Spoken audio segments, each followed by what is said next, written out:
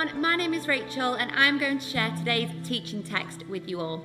Firstly, in Matthew 5 verses 13 to 15 it says, "You are the salt of the earth, but if the salt loses its saltiness, how can it be made salty again? It is no longer good for anything, except to be thrown out and trampled underfoot. You are the light of the world. A town built on a hill cannot be hidden. Neither do people light a lamp and put it under a bowl. Instead, they put it on its stand, and it gives light to everyone in the house." And then secondly, in Acts 2 verses 42 to 47 it says, "They devoted themselves to the apostles' teaching and to fellowship, to the breaking of bread and to prayer. Everyone was filled with awe at the many wonders and signs performed by the apostles. All the believers were together and had everything in common. They sold property and possessions to give to anyone who had need. Every day they continued to meet together in the temple courts. They broke bread in their homes and ate together with glad and sincere hearts, praising God and enjoying the favor of all the people. And the Lord added to their number daily those who were being saved." Fantastic. Well, it's so good to be in church today, and a few things to celebrate. The first thing I'm going to celebrate this morning is Chrysula, who has been on the roving camera taking shots of the guitar player, the piano player's hands, and other things. It's her 18th birthday today, so happy birthday, Chrysula, today. And as was said earlier in our service today, we are celebrating today that for the first time in 15, 16 months, all of our 5 physical campuses are meeting today somewhere physically. So that's so good. And Derby are back for the first time. And again, this Sunday is welcome lunches. We've got over 30 people coming to welcome lunches in 4 of those campuses. And Derby are going to do this, because this is their first Sunday back, they're going to do those in a few weeks' time. So I'm so thrilled and excited about that, aren't you? That's so good. But I love God's Word, and I think when we prepare our hearts for God's Word, it has the opportunity to transform us. And I'm believing for that for us as individuals and for us as a church today. So we're on our City on a Hill series, and this is part 2, and I do believe that our world is in desperate need for the church to shine. And I do believe that God wants us to awaken to the call to be the city on a hill. Last week I started by sharing that in 84, 85, I went to Bible college and I was residential, and I loved the common room debates. And the number one debate in the common room was that time was around the question, can a Christian lose their salvation? Once they've come to know Jesus and become a Christian, can they lose that salvation? But I wonder if anyone can guess what the number 2 on the top 10 of debates, what number 2 was on the top 10 of debates. Come on, shout it out, put it in the chat. If you're in the chat, if you're watching online, if you're in the campuses, come on, Derby, Rotherham, Sheffield, Stocksbridge, shout it out. Yeah, I can hear Derby's got it right this morning. The number 2 was the end times. People love to talk about the end times and what was going to happen. It's called eschatology theologically, and it was fascinating. Those debates were fascinating, and they got really hot. At times, they really did. You know, questions like, will Jesus come back in my lifetime? Are we right now in the last days? Is God going to come back and judge the world? A big question was this: who is the Antichrist? Who's this Antichrist figure that the New Testament talks about? Many people speculated he or she must be alive now. Spooky. Must be alive now, and who is it? In fact, around that time, I can remember thinking back, there was a prophecy that the Antichrist would have like a mark on their head. So when Mikhail Gorbachev, here's a picture of him, became the Prime Minister of the Soviet Union, and he had that mark on his head and looked like that, people said the Antichrist is in place. He's now in place, for the end of the world is near.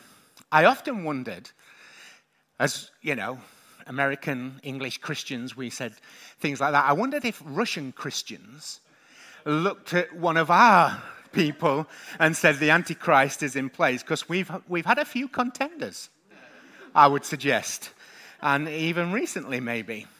Well, there were all kinds of conspiracy theories around, and that fascination wasn't just in Bible colleges, it was in churches too. It was a big thing. Some of the most popular Christian books of the time were a series of books called the Left Behind series of books and films about what would happen when Jesus would appear in the air and the church would be raptured to heaven and the earth left to destroy itself kind of theology. And then there was this, the barcode. Can you remember the introduction of the barcode? And somehow, some kind of conspiracy theology, we'll call it not a theory, a theology, that these 3 long strands of the barcode, which don't have a number underneath them, are actually 6s. 6, 6, 6. And so the barcode was now the mark of the Antichrist. It's since been refuted, obviously. And if you missed all of that, you were blessed. But I was reminded about it this week. I was reminded about it, not because people talked to me about it this week, but I was talking to a young couple who I'm doing some mentoring with in another city, and they were referring back to something I taught them in sort of Bible college, Bible school. And they said, Paul, you would always used to teach us that the world may get darker, but the church will shine brighter and brighter. I believe that the church will be a city on a hill. And Jesus in these verses says that to the disciples. You are a city on a hill. And you're salt, and salt has got to be salty. And you are light, and light has got to shine bright. And so last week we talked about a city on a hill and the priority of salvation, of being a place of rescue and being a place of salvation and what salvation was. And this week I want to talk about presence. That actually God wants you and me and us all together as the church to be a kingdom presence in the world right here, right now. See, much of the debate and teaching around the end times was this hope of escape, that we would be whisked off to this eternal joy as place in heaven while the world was left to its chaos and its destruction. That was kind of the idea. But we would enjoy joy and peace in God's presence for eternity. It was like, I'm a Christian. Get me out of here. I need to escape. But God will not leave this world behind. God will not leave this world behind. His purpose is to saturate the world with his presence. And the way he does that is through you and me, and through his people, through his church, through us together being a city on a hill. You know, much of that escapism was the result of believing the wrong gospel, or what we called last week the incomplete gospel. Let me just remind you of those 2 gospel pictures that I shared last week. This top one was kind of the view, the modern view of the gospel, that here we are, here am I on earth, there I am, little stick man, and I'm confronted with Jesus. Jesus came, he died for my sins. What will I do with him?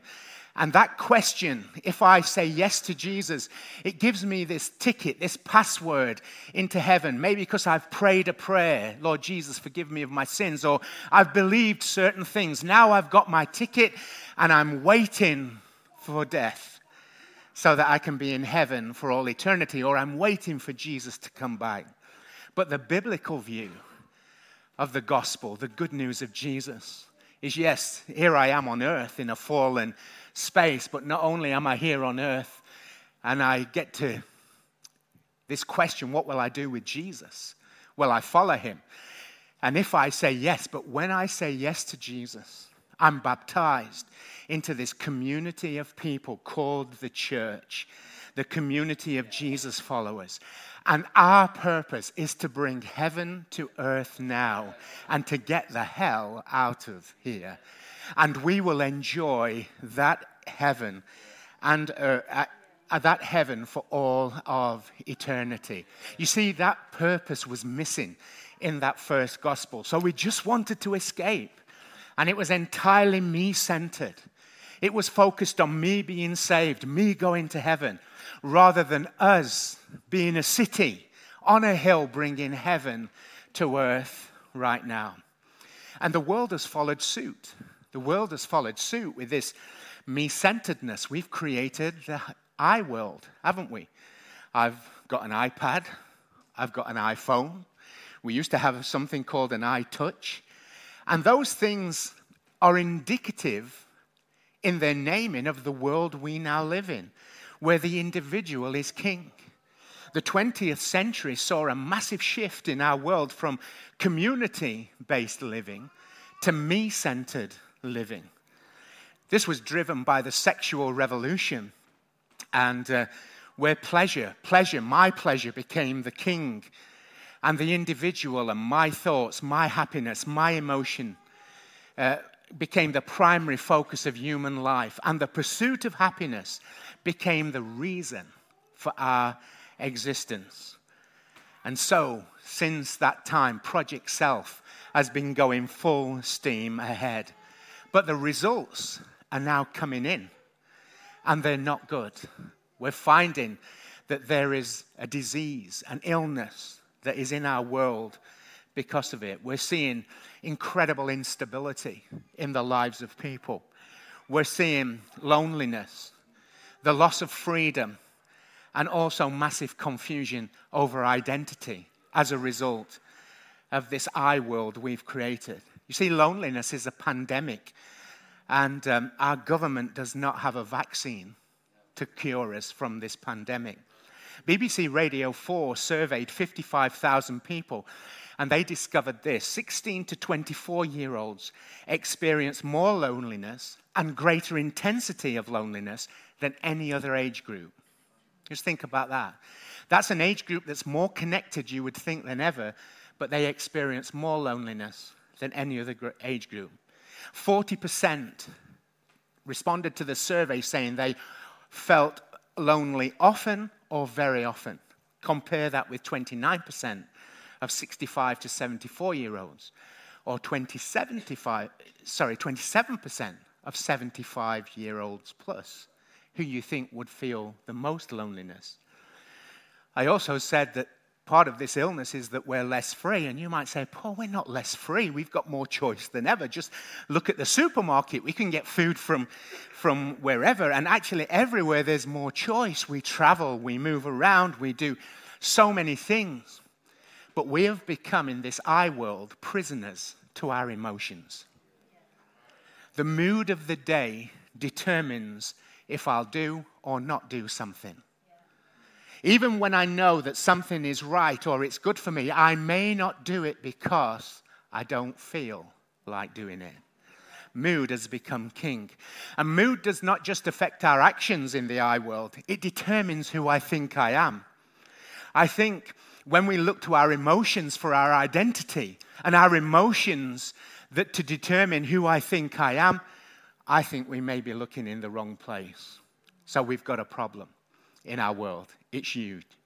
And once again, we're seeing that humans, with all our technical advances, with all the intelligence that God has given us, that humans, our ideas, our philosophies, when they're created without God, do not lead to human flourishing. But God will not abandon this world. God will not abandon this world. Maybe we've got more cause than ever today to say, come, Lord Jesus, get us out of here. But God will not abandon this world.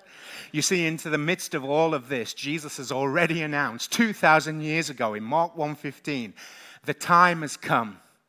The kingdom of God has come near. Repent and believe the good news. And he says to Peter, when Peter is asked the question, who do you say that I am? And Peter says, you're the Christ, the Son of the living God. He says to Peter, I tell you that you are Peter, and on this rock I will build my church, and the gates of Hades, hell, will not overcome it. His kingdom, the time has come. The kingdom of God is here, and his church is his plan, his kingdom. The Greek word for church is ekklesia, which means a gathering of citizens called out from their homes into a public space, where being the church today. Gathered into a public space, an assembly, a gathering together, a community. And could it be that God's answer to our world has always been his people? It's always been the church. And that he has no plan B. And it still is his plan. And it still is his answer right now in this moment. And I believe that in this moment, God is calling us again to recognize and refire the vision to be a city on a hill that shines bright and that's salt that does not lose its saltiness. And today I want to put those two scriptures together, Mark 1:15 and Matthew 16, and say that we are called to be in this world a kingdom presence, a kingdom community. In contrast to the challenges seen in our society, I believe that when we're a kingdom presence, we find stability and not instability. We find intimacy, relationship, friendship, and belonging, and not loneliness. We find true freedom, and not freedom that is curtailed by our emotions and our moods. And we find clarity about our identity, who we are, and not confusion about our identity. Erwin McManus said this: while never violating our uniqueness, we move together, united in heart and soul. Our greatness is unleashed in the context of community. When we move together, God is most perfectly revealed in us. How good is that? God's design is that we together, the church, are the city on a hill, and we're the light to the world. And we can only be that together. But together we can be that. We can be a kingdom presence. And we see it in these verses that Rachel read for us in Acts chapter 2, where the church is beginning to grow and the church is beginning to live together as a community of believers. Let me read a few of those verses again. Acts 2, 43 to 46, it says, everyone was filled with awe at the many wonders and signs performed by the apostles. All the believers were together and had everything in common. They sold property and possessions to give to anyone who had need. And every day they continued to meet together in the temple courts. They broke bread in their homes and ate together with glad and sincere hearts. I mean, let's remember today the backdrop for this church becoming that church was not favorable. They were living in difficult times, persecution, oppression, all kinds of things happening to the church. Even one of the great church planters, Paul, started out as somebody whose purpose and desire was to kill Christians. It was a hotbed of persecution they lived in. There were antichrist figures alive and well back then, emperors like Nero, who were not pro-Christian in any way at all. But the church thrived. And isn't it amazing that still today in 2021, the church is alive and well? But not only that, the church is thriving in some of the most persecuted parts of the world. I don't know if you know this, but the fastest growing churches today are in Iran. Today, the church is growing fastest in the country of Iran. Oddly favorable conditions. And what about China? Official figures. These are official figures on the number of Christians. 50 years ago, the official figures say that there were 2 million Christians in China. 10 years ago, the official figures say that there were 22 million Christians in China. 2 years ago, the official figures said that there were 38 million Christians in China. Look at that growth. But they're the official figures. They only count the churches that are allowed to exist. Those numbers do not count house churches. And the estimate is that there could be a further 100 million Christians today, uncounted followers of Jesus, meeting in unofficial churches where pastors are often taken off and put into prison, and it's never revealed. But they are here to be a kingdom presence in this world, bringing heaven to earth. So I just want to share very briefly, 3 things from these verses about being a kingdom presence with us this morning. And my prayer is that this will cause us to see and have a revelation of who God wants us to be, whether individually but also together as the church. So here's the first thing. A kingdom presence exhibits the Spirit's power. The verses that I just read, it says that everyone was filled with awe. I love that. The people said, this is awesome. They were obviously Australians. It actually reminds me of Jacob in the Old Testament. I don't know if you can remember Jacob, that key character in the Old Testament. And Jacob has a dream, and in this dream he sees the angels of God ascending and descending, and it's almost like heaven is open, and he can see this spiritual activity. And when he wakes up from his dream, he says this in Genesis 28, verses 16 and 17. He says, surely the Lord is in this place, and I was not aware of it. How awesome is this place? There he is. How awesome is this place? This is none other than the house of God. This is the gate of heaven. He called that place Bethel, actually, renamed it because Bethel means house of God. And he called that place Bethel. But the early Christians were filled with that same sense of awe. This is God's house. This is God's place. They had that same wonder.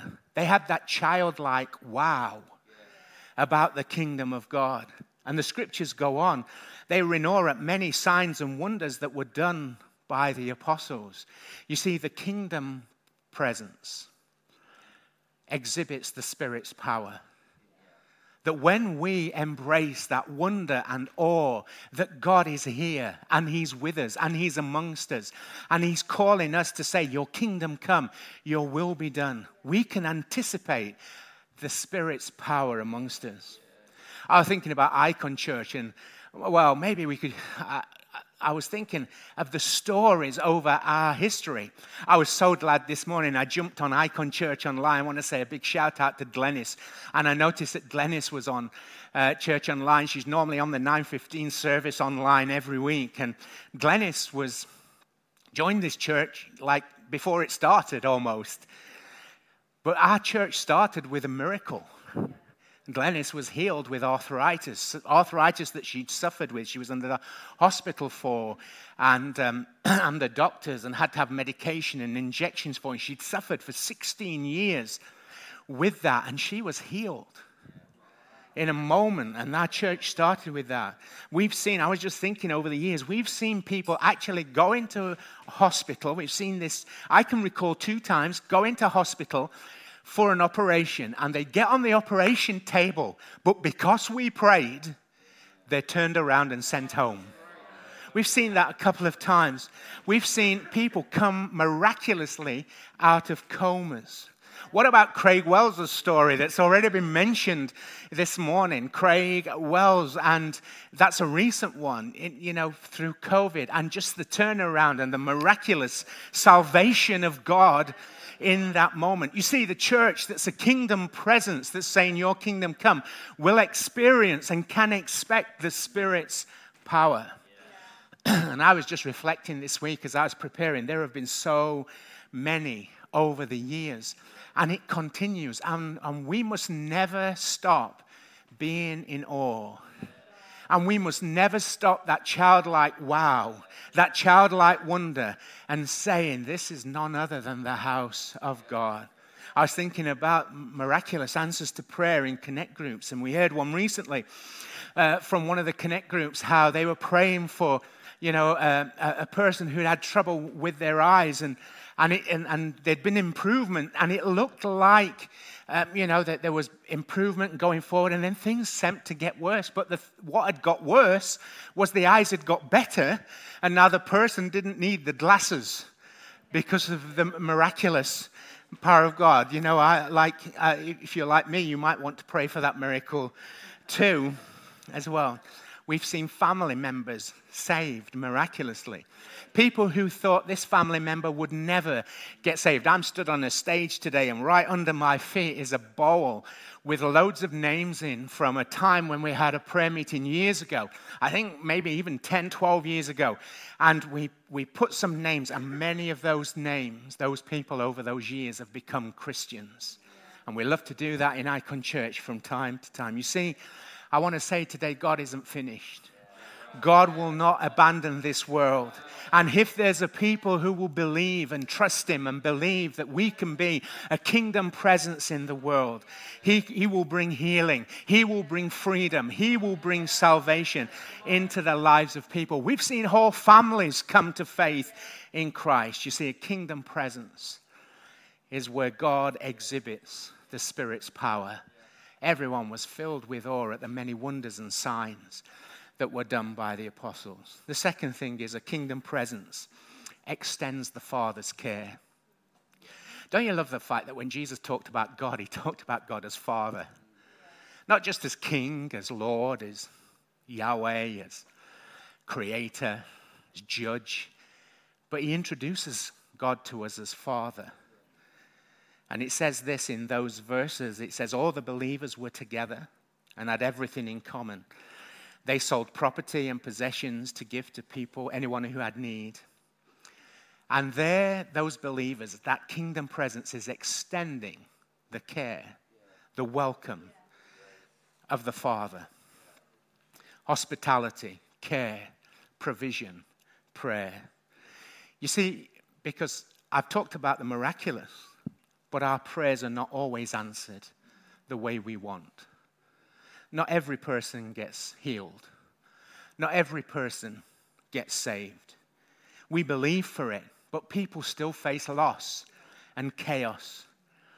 Some are not healed. Some relationships don't mend. But in the kingdom community, in the kingdom of God's presence, there's wraparound care that's the extension of the care of the Father. There's an attitude where we're stood waiting for the prodigal to come home, even though they're living as wildly as they can possibly live. The door is open. The place is ready. The feast is on tap for the people who want to come home.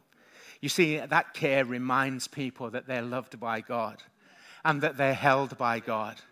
And that care reminds people that however far they run, God is running with them. That there's nowhere.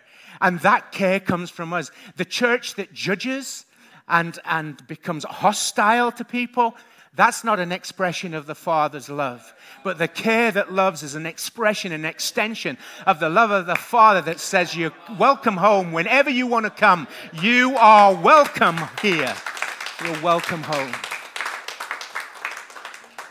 And the church extending the Father's care lets people belong. It actually includes people and says you belong, even when they don't want to.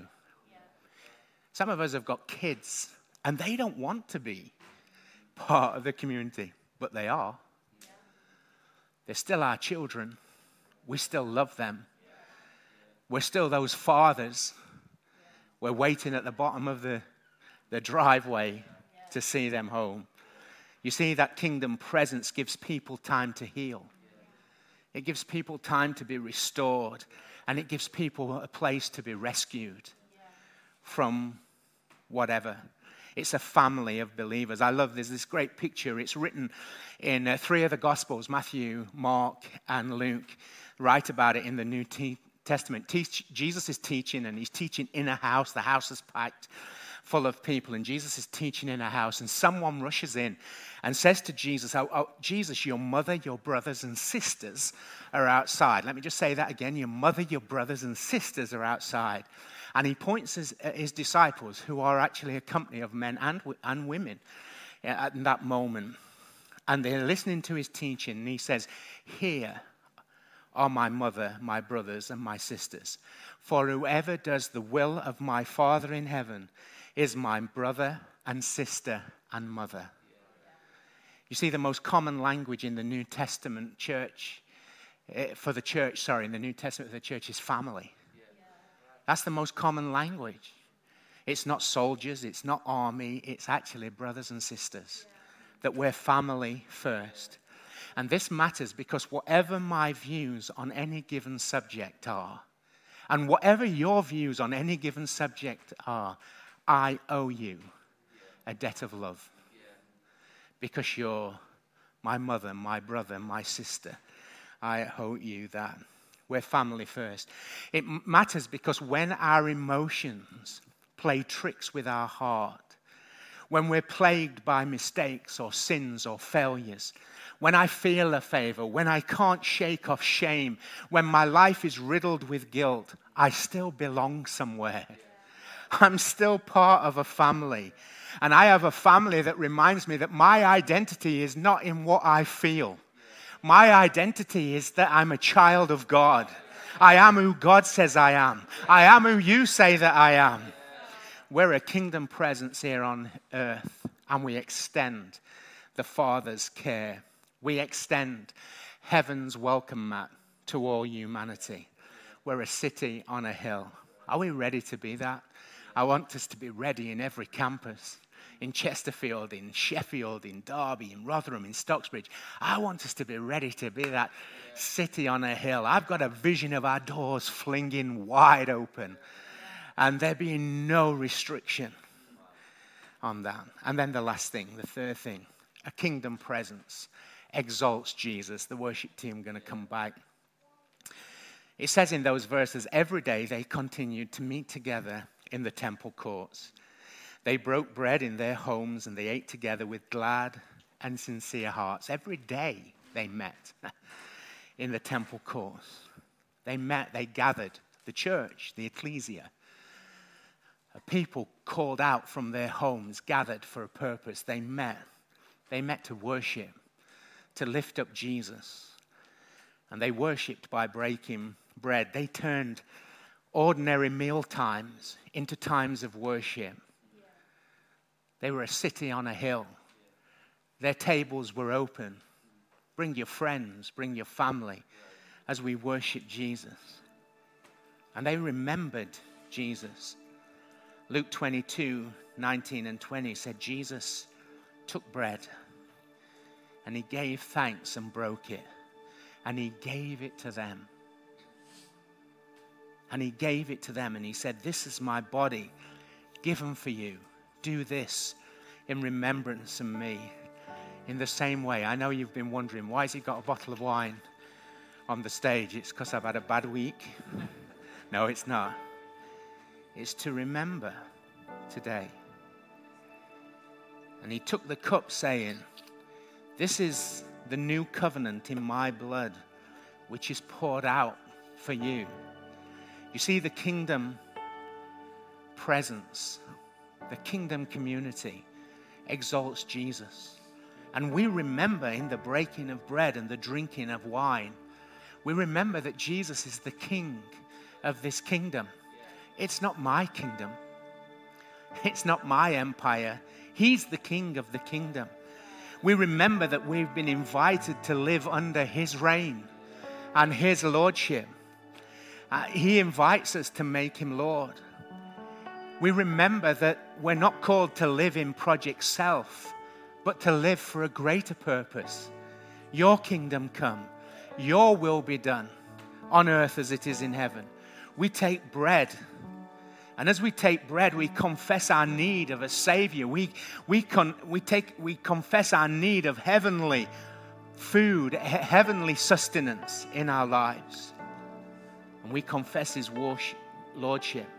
And we drink wine, which is representative of his blood shed for us. And as we drink wine, we declare his victory. That his blood shed brought victory over sin. That brought victory over Satan. That brought victory over death. Brought victory over hell. And as we do that, together, we declare our unity. That we are one body in Christ Jesus. One body. And when we all eat, I get the symbolism of this and the power of this. When we all eat together, we together are filled with the presence of Jesus. That's the symbolism and the power of this. That God's kingdom presence is here, now, today. That the kingdom of God is amongst us. We can feel it. I hope you felt it today. That we can touch it. That we can be a part of it.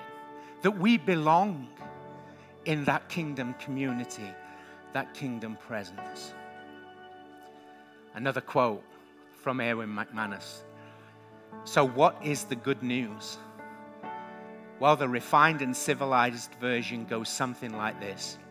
Jesus died and rose from the dead so that you can live a life of endless comfort, security, and indulgence. But really, this is a bit too developed. Usually, it's more like this. If you simply confess that you're a sinner and believe in Jesus, you'll be saved from the torment of eternal hellfire and then go to heaven when you die. Either case, he says, results in our domestication. One holds out for a life to begin in eternity, and the other makes a mockery out of this life. The call of Jesus is far more barbaric than either of these. It's a call to live in this world as citizens of an entirely different kingdom. In its primitive state, the good news could never be separated from the invitation of Jesus to come follow me. He never lied about the dangers or the cost associated with becoming his followers. He told them up front, I'm sending you out as sheep among wolves. I want to pray as I close because I believe today God wants to refire our vision for us to be that kingdom presence in the world. I believe today that God wants to remove doubt or cynicism where the enemy would often try and convince us it's not possible. Our world is too dark, or our world is now too complex, or it's too difficult. And how do we respond to all these modern complexities and these modern ideas? How do we respond to that? There's always new things coming up that seem to contradict the gospel of Jesus. I believe God wants to remove the doubt from us today and the cynicism from us today, and for us to believe that he's got a plan. He's always had a plan, and that he will not abandon this world.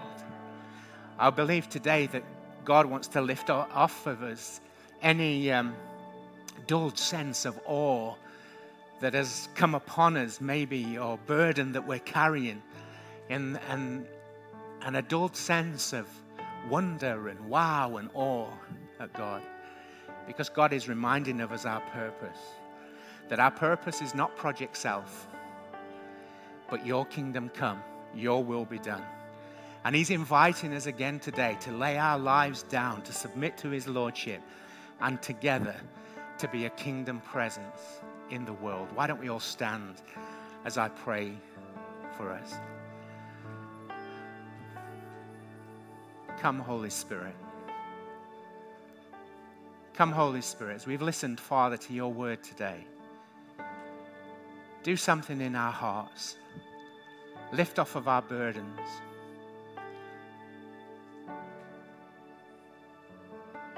Refuel us and refire us with a passion for your kingdom to come and your will to be done. I want to pray specifically, Lord, today about some of the things I've mentioned. Father God, today, I want to pray today for some of our own children who are not walking with you today. Lord, your kingdom come, your will be done. Fling open the doors. I pray, God, and Holy Spirit, move in their lives. Speak to them. We know that you are. But I pray that you will do whatever's necessary to make that ground, fertile ground for your word and for your kingdom. I've also mentioned healing today, and I want to pray, God, where people need healing today. People need rescue, Father God, in their lives. I pray for healing in the name of Jesus. Across all of our campuses, Father God, there were people who need a touch from you today. And I pray for the healing power of Jesus, the Spirit's presence and power to touch people's lives today. In Jesus' name. And I pray together like never before. We thank you for all you've done. but like never before. Make us that kingdom presence in this world, in Jesus' name. And all the church said, Amen. Let's worship together.